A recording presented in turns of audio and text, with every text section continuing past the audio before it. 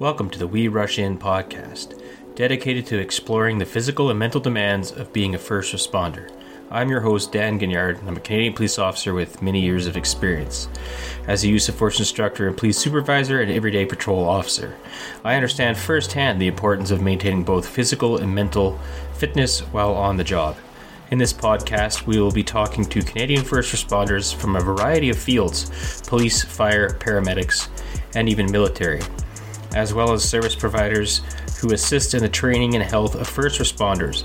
We'll hear about the challenges and triumphs of maintaining fitness, training, and overall health and wellness while on the job. We'll also learn valuable tips and inspiration on how to stay fit and healthy, both physically and mentally, while serving our communities as first responders. Whether you're a first responder yourself or just someone who wants to understand the unique challenges of this profession, this podcast is for you. So let's dive in and explore the world of first responders' health and wellness. Thank you for joining us, and stay tuned. I'd like to welcome everyone back to the We Rush In podcast. I was super excited and honored to have the opportunity to speak to Jeff Johnsgaard on today's episode. He is a Canadian police officer with 19 years of experience. He's currently the firearms and tactics instructor within his agency. He's also a certified advanced specialist by the Force Institute and the Canadian director of the Reality-Based Training Association. He also offers training in decision-making and use of force internationally through his company, Natural Tactical. Good afternoon, everyone. We have with us here today Jeff Johnsgaard, Natural Tactical Systems, Canadian police officer and founder of that company. Good day, Jeff.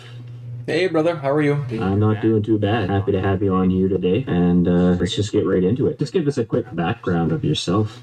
Sure.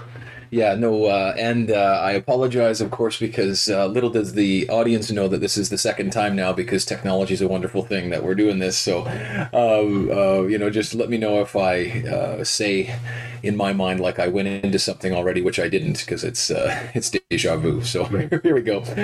So Jeff Johnsgaard, Canadian police officer in my 19th year. I'm currently a detective sergeant, and our agency is fairly large. It's a municipal agency. We've got about 450 or maybe a little more than that now sworn cops. And, I do training for the agency, and I do training for our police college and things like that. And I suppose that's kind of the main reason why I'm here. All right. I guess just let's go a little bit into the history of Natural Tactical. Sure. Well, as we were talking about before and offline, Natural Tactical got formed from years and years worth of just training and mentorship under some, very quality people that I was fortunate enough to come across in my life. And so Natural Tactical, the company itself, the product that I usually get hired to talk about and sell and that type of idea would be kind of, people look at it for tactics, I guess, or people look at it for techniques. But to the audience listening, I guess I would really like to help them delineate or understand that there's really two things that I offer. So one is the techniques. So there are certain things such as the compressed shooting position that was kind of popularized in John. It's an actual thing to gunfight like that. It was invented by this Englishman who died in 2011 of cancer, and he, passed the system on to me and things like that. It's an interesting story. Of course, if you want to dive down that rabbit hole, there's a technique. Then there's some other techniques,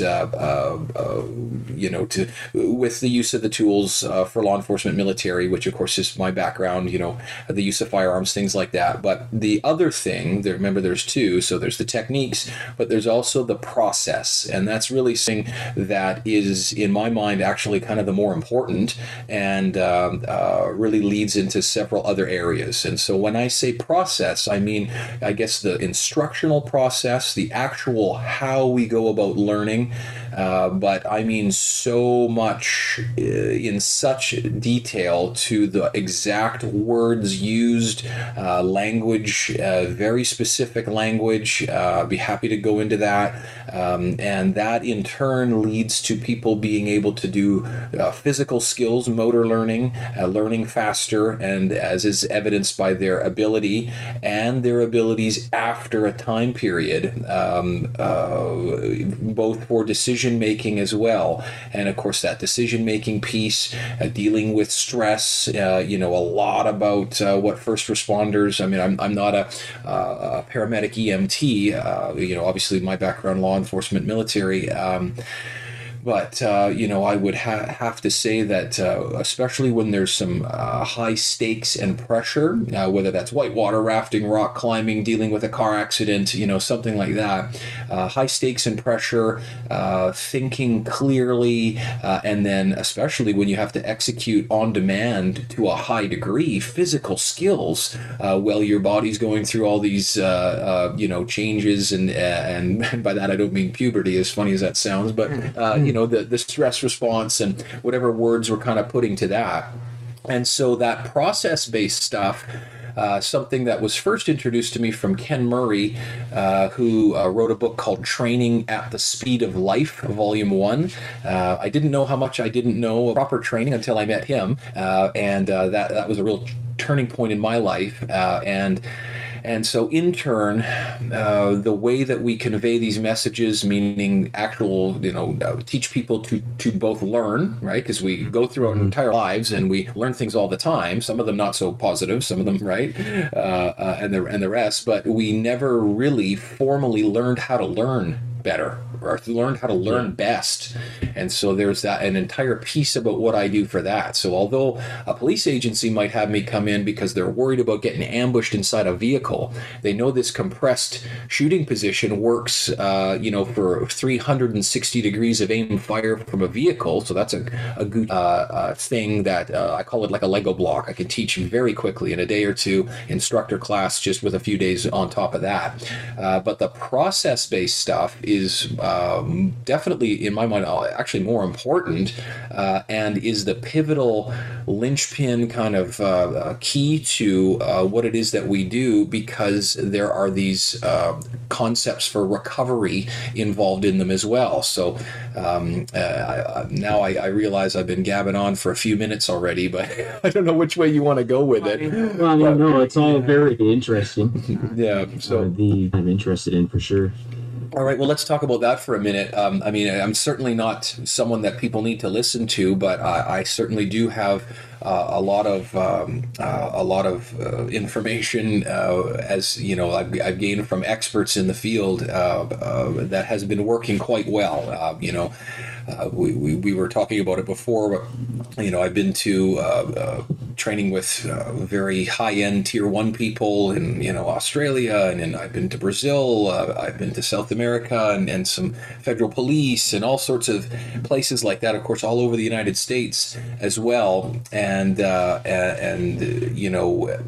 these skills certainly do work, but even more so, this process stuff is even more interesting and gleaning, because it doesn't matter what technique, it doesn't matter what pistol, it doesn't matter what glove, it doesn't matter what whatever. It's a matter of you being able to learn best. And so I kind of try to pique people's interest, not by saying, I now work out a third as much as I used to. Well, I'm in my 40s now, and I get just as far, if not further, with my physical fitness, etc., by doing a third as much, but I have tripled down on the recovery piece.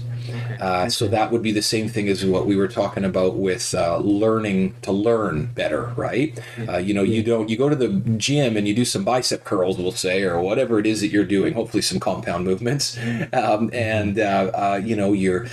all know that we don't get stronger in the gym. We get stronger. We repair that muscle. We grow stronger, both neurologically and physically, whether that's hypertrophy, right, muscle gain, or strength, neurological, or, whatever, shade of conversation you want to have about that. But that happens outside of the gym. And so the same thing happens with motor learning, which is just fancy words for saying physical skill learning. There are set protocols. If we were in the NFL and someone was getting paid a lot of money, they would want to train you in the most efficient way the thing is that most, police, military, first responders are not getting treated like professional athletes, and it's kind of up to them to learn these things on their own, and more to the point, to put them habitually rituals in place that help them. And so, what I mean by that is to recover, right? Because I'm not concerned. I'm not as concerned. I'm concerned with you surviving your incident. Absolutely. Whatever incident that might be, car accident, shooting, I don't know what. It depends on who we're talking to and what's going on. But I'm more concerned with teaching you to thrive during the incident and recover, so that you're not an alcoholic divorcee either, right? Because just because you physically made it through doesn't mean that it's not winning. Ken Murray has this concept called the 7 survivals, and I ask anyone interested to just hit pause and Google. Simply Google Reality-Based Training Association 7, just the number 7 survivals, and he's got a little article on it. But the point being is that you only survive an incident if you survive it in all 7 of these. And so that is physical, mental, spiritual, emotional, right? Legal, both civil and, policy at your station, et cetera, because, you don't survive the incident if, of course, you get injured, right, and die. Well, that's not surviving. But then if you survive, but, you lose your job, or you survive, but you emotionally can't deal with maybe what it is that you've done or did to recover to a point where you're able to do it again, well, then you didn't survive that again either, right? So hence the alcoholic divorcee, or whatever kind of metaphor, or whichever one of those 7 survivals you're quote unquote failing in, or didn't achieve, right?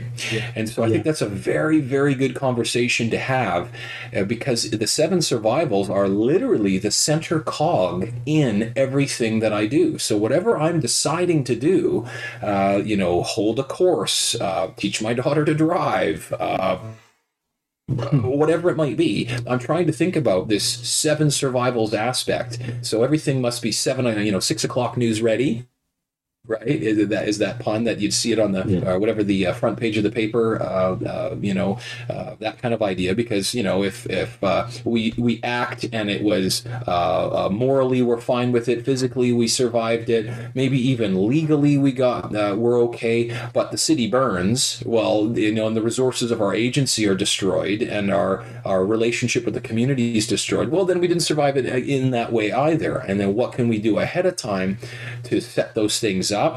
Well, the individual officer, maybe not as much, but certainly still things to do. And then, then we start talking about culture and all those other great things. So I'll take it back over to you, because I'd love for this to be a conversation.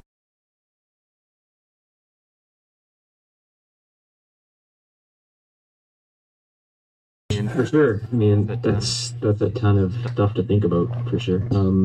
I guess, how have you found incorporating all that just into your own day-to-day life as a law enforcement officer?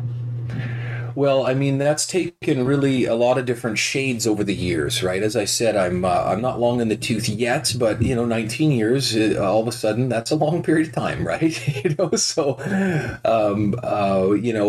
I would say that some of the winning conversations to have with first responders are the ones that, like when I get in front of recruits or some new people or something, the thing that I would love to go back in time and learn or be introduced to, that what I think has helped me the most, and certainly I would hope would help them as well, would be that mindset, mindfulness, resiliency piece. And of course, there's as many definitions to those 3 words as is people on the planet, right? And so what I'm saying when I say that is, for instance, Michael Phelps, right? So I'm sure the audience has heard of this guy named Michael Phelps, a swimmer for the United States, who was very, very good, to say the least. I think it was like 16 gold medals or something like that, right?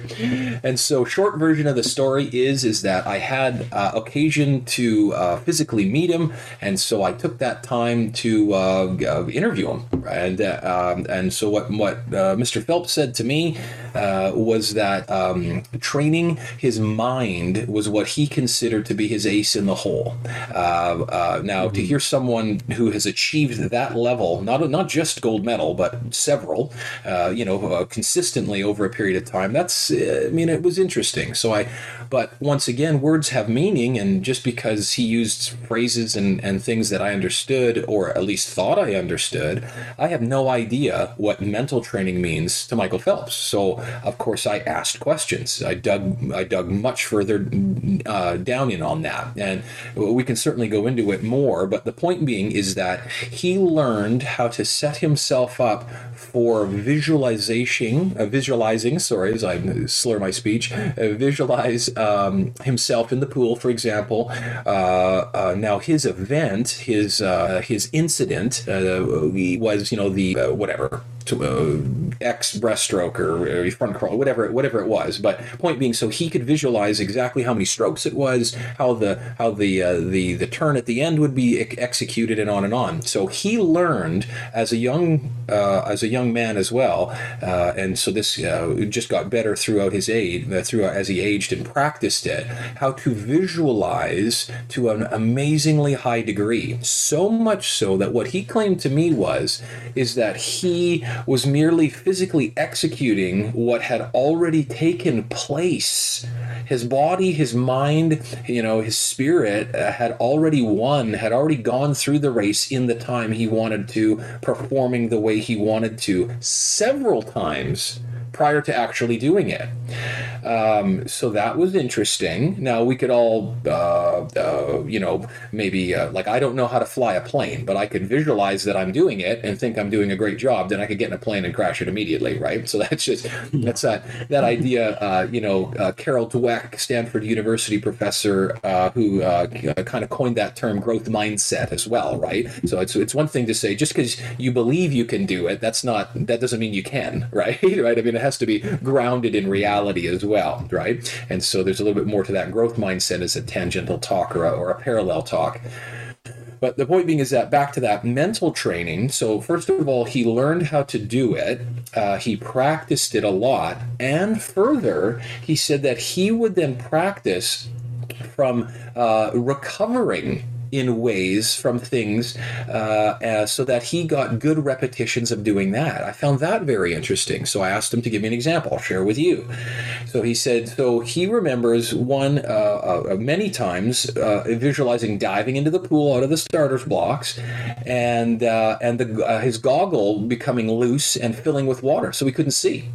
And so he said this actually happened to him, but he just executed in his mind the visualization. He had already put himself in that situation mentally ahead of time. He knew exactly what he needed to do, keep control of his breathing, how many strokes to take, when to hit the wall and turn around, that kind of idea. And he had already got a gold medal, or he'd already practiced recovering as optimally as possible mentally ahead of time, and then ended up, he accredits his win in that race to that. So you can see here that to teach a recruit, anyone, how to take failure. What is failure? Is it, because we could have that talk. In fact, Dan, what does failure mean to you? If I were to ask you that, I guess it depends on a lot of the situation, but I mean, it could be degrees of failure, right? Like in this scenario, I did these things right, but I could have done it better. And with the wrong mindset, you could maybe only see the negative side of that. Well, now, isn't that an interesting thing to say? So I always say, imagine if we were on video and I put a fist in my face and my upper chest here, and I go, if you shoot a group, soldier, police officer, here and here, which is a good thing on a target that you're supposed to shoot at, but then you shoot one, boom, way over the shoulder like that or something, never land. What are you going to go home thinking about? The 300 sight alignment, sight press, shots that went well, or the one over there? And most of the time we kind of go, I'm going to think about that one, right? Going to lament on that one. So if we could learn to take failure and maybe just call it what it is. Failure is feedback. What are you going to do with that feedback that matters? How are you going to unpack, think about, what was the reason that this happened that was not optimal? And then we start talking about those words, right or wrong. Is anything really right or wrong? Well, I mean, yeah, I guess if we were to open the criminal code or something and try and define it's right to do this, it's wrong to do that, perhaps. But, I'm sure that all of us can go back in our minds to almost any incident and think, could have done that a little better, could have done that a little better, whether or not we got through it and got the gold medal or not, right? And so 100%. Yeah, so the understanding as to how to take feedback, if failure equals feedback, I just offer that as a mental model, then success actually equals feedback as well. And so then we can have a cool conversation about, are you training for your next fight or your next whatever? Or are you training for your last one? I think it was Tony Blauer that I first heard say that. I'm not sure. I want to give credit where credit's due always. But, what does that mean? Well, are you training for what you think you're going to need to do in order to get through your next incident? Or are you training for your last one, meaning it worked in the last one or didn't work in the last one, so now I need to do these things? Well, you can see how we bias that very easily, don't we? A boxer thinks they need jab, cross, hook, uppercut. A grappler thinks they need grappling. A whatever thinks they need a whatever, right? What is your framework, your process for taking in information, for thinking about your desired end state, and then for unpacking that properly, efficiently? So we're not just talking about movements are efficient, which of course I want them to be, but how to go about doing that, training your brain, training your nervous system. And so where I've ended up now when I talk to recruits, because this is still on that question of yours, is that I want them to know, I want everyone to know that really we're talking about your nervous system. There was a time when you got in a vehicle and were completely overwhelmed by everything it took to start it, put it in drive, back out of the driveway safely, right? And there was no, I bet you had no more attention for anything else. And if I was telling you about that car up ahead, at best your eyes are 2 inches in front of the hood, kind of idea. And then as you became more comfortable with it, with operating the tool, the car in this case, or could be, whatever, putting an IV in, or could be, shooting a gun. As you became more confident with those tools, then you freed up more attention, and attention is a limited resource. So you only have so much. And if you have to use all your attention to figure out your car, well, you're certainly not going to perceive the little girl on the bike or something like that. And so now we're starting to kind of unpack some terms, shed a little bit more light onto how we're thinking about things. And that is what I found with Ken Murray, for example, that was kind of the biggest lacking in our communities. It just wasn't done, not because they didn't want to do it, but because we didn't know what we didn't know. And and so that's been now, years and years of research and of application. I've been blessed to be able, as I said, to go and teach with, learn from and teach alongside these high-end units. And then they apply this in the crucible and come back and tell me this is working really well. Our young SWAT guys are learning these things so much faster, and we're cutting weeks off introductory, learning packages by the way we go about process teaching and facilitating the learning. So, that's a whole bunch of stuff, but it's some very, very, very, very interesting, really efficient ways I wish I would have known, 20 years ago. Sure. I'm just curious, being that we're not fire or EMS or anything, do you think the processes that allow us to cut time on learning for these things would apply to any skill? Yeah, so that's a great question. So if your audience is into it, Google Dr. Gary Klein, Klein, and he's got something called recognition prime decision making. And the short version of that is he has studied firefighters, not just fire, but firefighters, law enforcement, and the military. And he found that expert performers had these certain traits and characteristics and things. And he then developed a way of helping to pass the eyes of an expert performer on. I think he calls it shadow box, something like that. It's quite interesting. We certainly have our own flavor of it that we just find works kind of even a little faster. But point being is that he found that it was, driving, race drivers, for example, decision making, what they're perceiving and how that leads them to the next decision. Firefighters, forest firefighters especially, a little more chaotic is what I'm told that can be, or inside of a structure kind of idea. And then military and police, so it does legitimate have a carryover. In fact, I mean, there's two types of long-term memory, right? There's a type of long-term memory I'm reciting from right now that's kind of more conscious, and then there's this unconscious one. Just all of a sudden I just started doing things. I reacted. I hit the brake and swerved. I got my gun out all of a sudden. I didn't really think about it. There's that as well. And so there are more beneficial ways to get things into that type of long-term memory. And then that ties in, of course, with the recovery pieces because, you want to control your physiology and your psychology under stress. And then stress means two different things, both heart rate increase and hormonal, like stress and pressure. Holy crap, something's really urgent going to happen. If my kid, he just got hit by a car or something like that, right? And that's a different heart rate increase. There's a lot of other things that coincide with that are not optimal for decision making, right?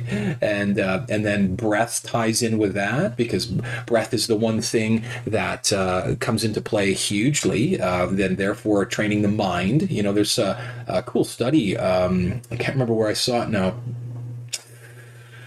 Where they took basketball three-point shooters, divided them into two groups. They then had one group physically practice and the other group mentally only practice.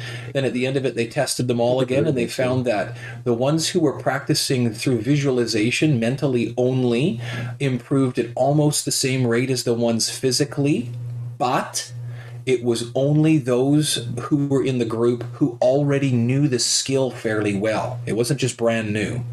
Very interesting, right? So that goes towards that mental training that we talked about with Michael Phelps. And then can we use the tool of mental training to even think about things that are, the goggle coming off for him, or, maybe being shot or injured, or having some massive amount of trauma happen where we are outside of our comfort zone, then calming ourselves down during the visualization, using breath, the physiology to change our psychology and vice versa, and then to practice recovering in an optimal manner, giving ourselves a repetition of doing that when really we can't otherwise do that, even with high fidelity scenario training, kind of idea. So that's a super, and that's what I do, right? So that's where agencies, realistically, as we talked about before, I've been brought in by schools and brought in by civilian companies to talk about these things as well, and to formulate processes for them, both for risk mitigation and things like that, but also for how they are going to deal with these incidents and then train for it. I mean, same thing happens for a flight attendant, right? I mean, the same thing happens for, in many professions. Yeah, it makes sense. Because any line of work, there's that potential for a stressful situation. Right. So how to take feedback, evaluate, if I were to, Ken Murray says, if I were to walk over to you and take a bucket of crap and dump it on your head, you probably wouldn't be too happy. But if there were a couple of 20-carat diamonds in there and you got to go have a shower and then keep them, maybe you wouldn't be so upset in the end of it. Well, a lot of instructors, especially military, right, give you that debrief, that 50 caliber finger poking at you. You did this, and this. And are there some diamonds? Are there some gold nuggets in there that actually are good things that you perhaps didn't do well on? Yeah. It's just that it's coated in a bucket of crap, and we have a hard time. We just punish ourselves and tie ourselves in with, I'm not good enough, or I can't learn, or something like that. Well, I go all the way back to grade 6. I don't want to say the teacher's name back then, but she told me that I had poor attention. Luckily, there was no diagnosis back then, and I wasn't good at math. And now I still believe it to this day. When really, is that the case? And then we can study from Dr. Andrew Huberman. If your listeners aren't on his podcast, please do. Another Stanford professor, and he talks all about some very cool things as well, including dopamine reward circuitry, and how when we first start to get into a learning bout, there's this edgy scratchiness to it where it's not easy. And that's the whole point, is that learning must be effortful. Learning is not, if it's easy and it makes sense, then you know it already.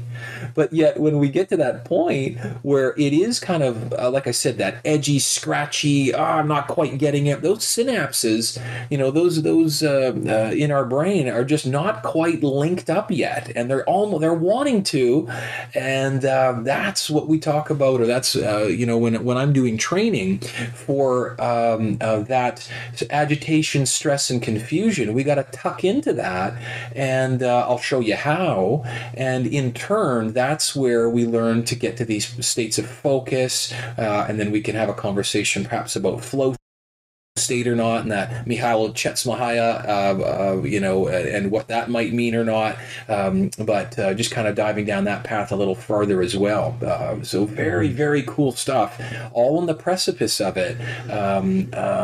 But once again, it's more important to see how you think than it is about maybe necessarily the technique or the bell or the whistle, that you've got as your thing. Yeah, and I've just wondered, does trading, at least in the past, always seem to focus on the latter of that? And I think they're getting better, and they do talk about mindset and focus and visualization. I've heard a lot about more and more lately. But even back in 2009, when I went through police college, they were even talking about it then during fire, just picturing yourself on the range, visualizing your qual. Well, that's excellent. I mean, and furthermore, now visualizing yourself being calm, breathing in that time as you're visualizing it, to link that to it as well, because breath is that thing that we don't think about doing and can do. And breath is the thing we can think about doing and change. And so there's a lot of breath work is extremely important to understand and use as a tool. So breath is one of the tools I use. Visualization is one of the tools I use. I started fairly early in my career, I would visualize myself as I took my wristwatch off. I would make it a ritual. As I took my wristwatch off, I'd pause, I'd look at it, I'd think about my day, and I would take off my watch. And as I was taking off my watch, I was trying to take off the stress and pressure of that day, so I didn't come home and snap at my kids or my wife or something like that. And it became a ritual for me. I know another friend of mine, he takes his uniform off that way, and he takes off the stress and pressure of the day.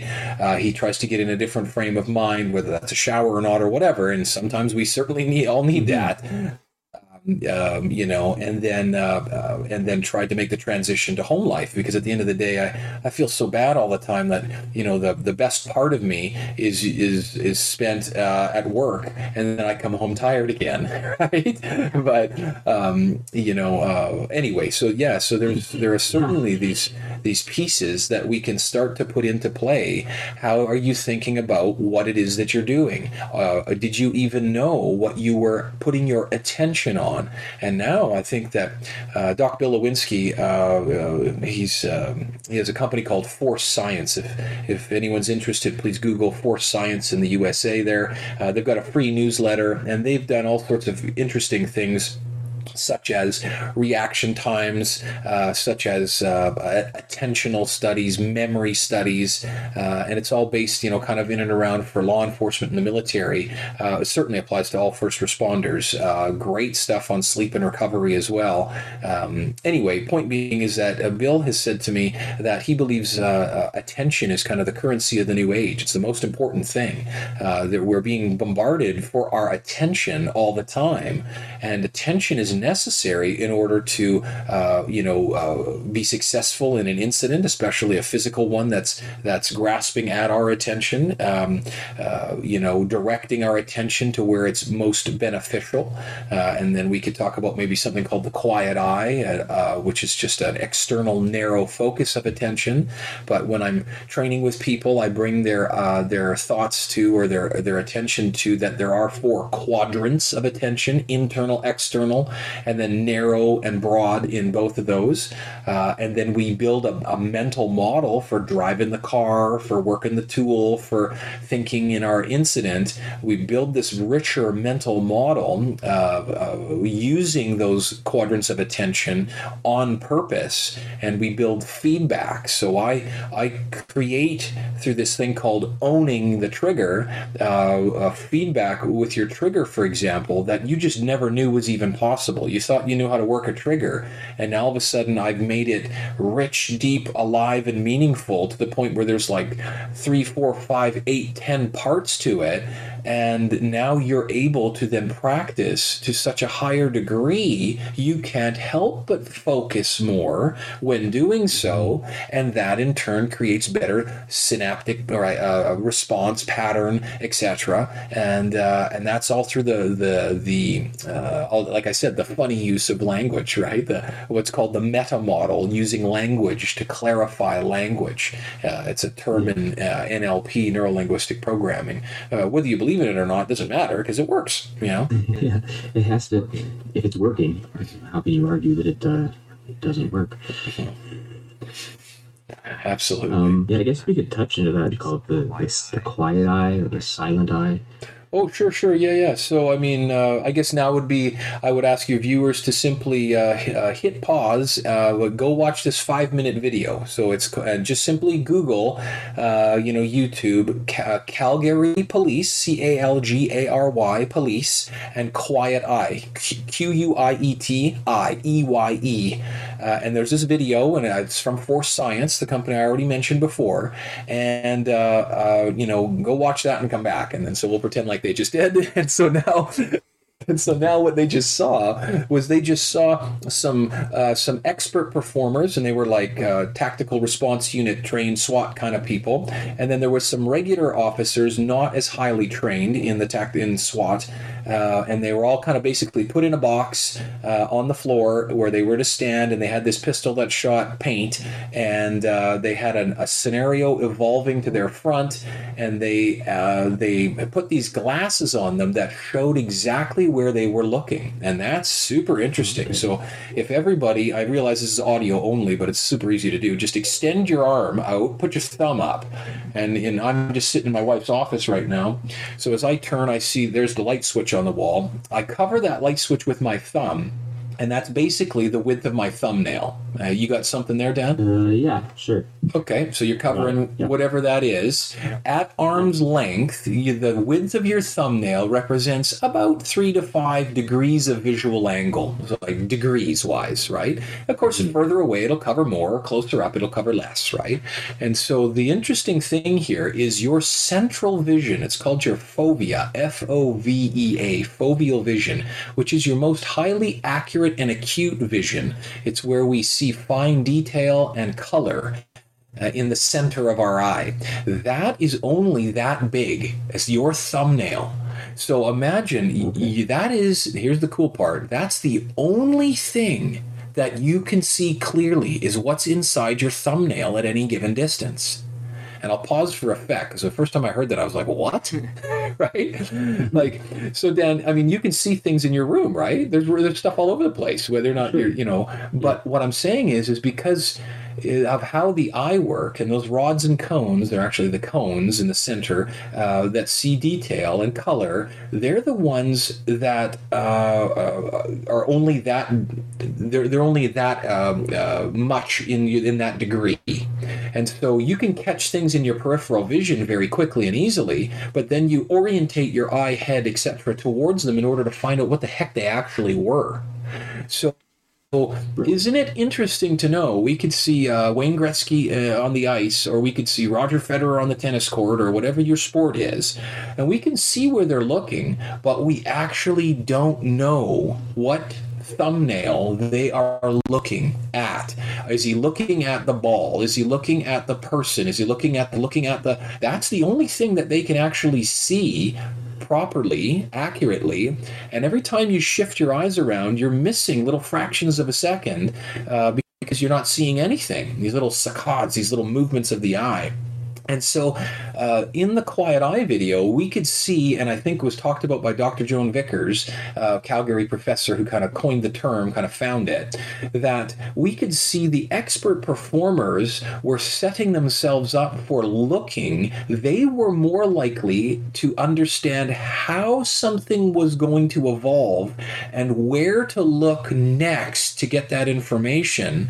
So interesting in that study is that the expert performers were not were not moving, were not firing any faster than the other officers, but they were shooting sooner, and they were making overall far better shoot-no-shoot decisions and accuracy decisions versus everyone else. And until we dove into exactly where their eye was looking, we had no idea. And so that's what I'm talking about when we talk about attention as well, because attention is both your mentality, right? Your mental focus and your eye on that part. I could kind of fake you out a little bit by looking over like to the side and pass the ball or something like that, right? Yeah. But, so there's a split of attention there. But that is where a higher quality conversation comes from. So the Quiet Eye, and please feel free to go to my website, naturaltactical.com. I wrote 2 articles on the Quiet Eye on there for free, dealing with kind of a little bit to do with gun presentation and gunfighting and that. So it'll tell you what it is and why and all that on there. And any questions, please just, as always, email me or I'll come back on and talk more about it. But point being is that an external focus as well as narrow, right? So that's what we're talking about during the execution of a motor skill. This is a critical thing. So the Quiet Eye is I put my eyes at a specific place and leave them there within 3 degrees of visual angle for 100 milliseconds or longer prior to a critical movement in the task, prior to taking that 3-point shot in basketball, prior to releasing the shot in biathlon, things like that. And this has been greatly studied with Olympic athletes, NBA, NFL, PGA, on and on and on. So very, very cool stuff. They also found that it was a way of handling arousal, handling stress. So imagine now I'm visualizing something happening horrible. My partner's shot. I've got a broken arm. I got to get my gun out with a different hand. It's all sorts of shit sandwich. Pardon my French there, but but I can calmly think about how it's best to go about doing these skills, getting my gun, staying calm, and what is the next thing I need to focus on external in order to solve the problem, right? And so that's where we have to, what we're missing the boat because we're at the wrong dock when we instruct is we are not defining these terms. People don't even know about the rods and cones in their eyes. They don't it just, all that stuff is just like, I didn't know what I didn't know, rather than talking about it, rather than my going, hey, what did you even see your front sight during that shot? Right, or something like that. So when you're saying we're doing a better job of educating, that's excellent, and the why rides underneath it. I don't want you to do it because I do it because I have instructor on my shirt. whether I perform it well or not. Hopefully I do. But I want you to do it because you believe that every cell, including that one in your tailbone somewhere, that it works for you. And now we're having a very good conversation about the confidence competence loop. Just imagine a circle. Confidence promotes competence, a little arrow, right? And competence promotes confidence. It's a vicious circle we're trying to perpetuate. And that now is leading us to taking ownership, having agency in our lives. Oh, I can't say what my boss is going to be like tomorrow, but I do know how I'm going to react to it. And I can set myself up ahead of time as I best can in order to work under the stress pressure they may or may not be creating, right? Yeah. And now that I think that's the conversation that really needs to be dug in on. Sure, agencies are coming out with resiliency and mindfulness training, and that's wonderful and needs to happen. More to the point, it needs to be linked in a meaningful way to actionable habits and rituals that set me up beforehand, right? With mental body armor as well, right? Very interesting stuff. I'm hoping I'll definitely get some of the links on the show notes for this.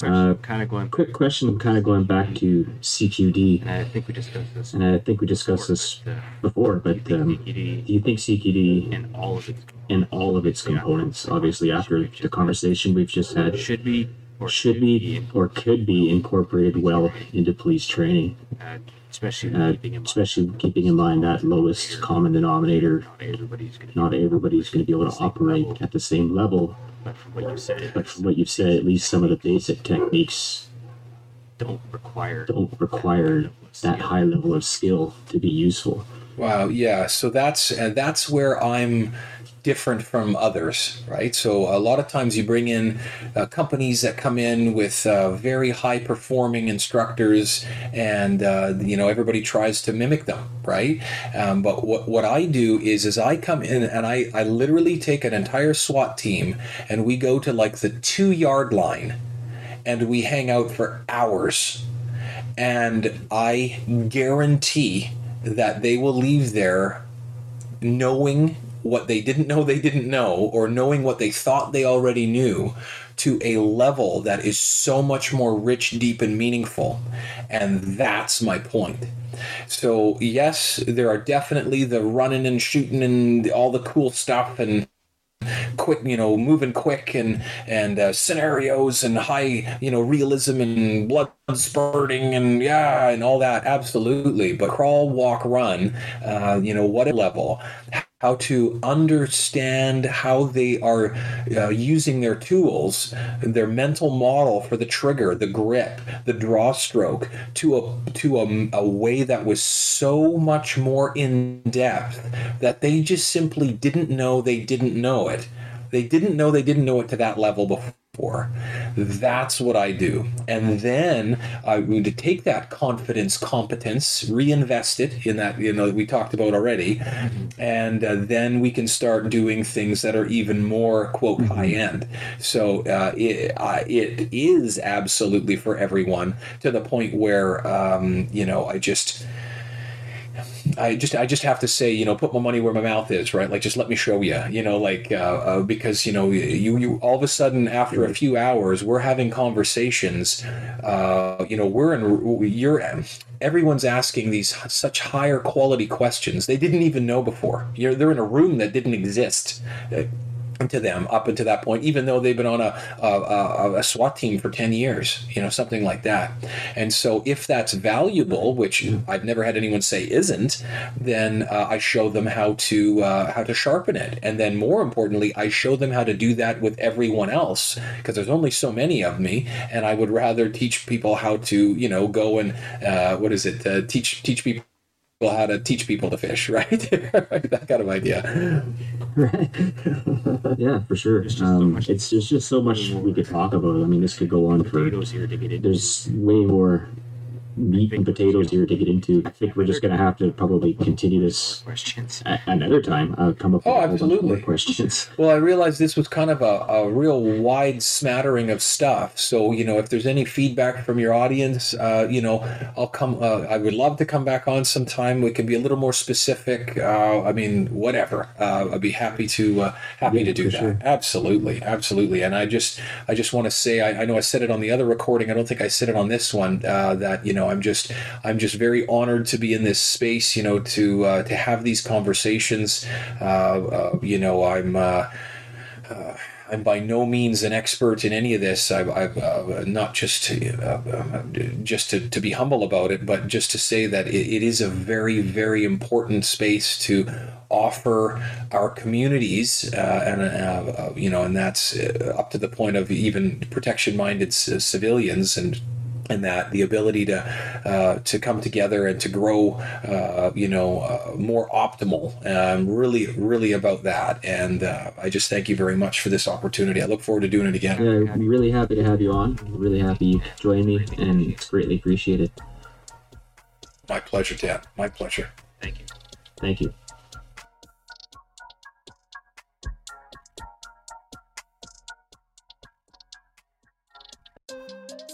Thanks for tuning in to another episode of the We Rush In podcast, where we explore the physical and mental demands of being a first responder. I hope that you found today's discussion and interview informative and inspiring. Remember, maintaining fitness, training, and overall health and wellness is essential for first responders to be able to serve their communities to the best of their ability. Stay tuned for another episode on the 1st and 15th of every month, featuring more interviews and insights from Canadian first responders and service providers. In the meantime, please visit our website for more information and resources on first responders, health and wellness, and don't forget to follow us on social media for updates and additional content. Thank you for listening. Stay safe out there.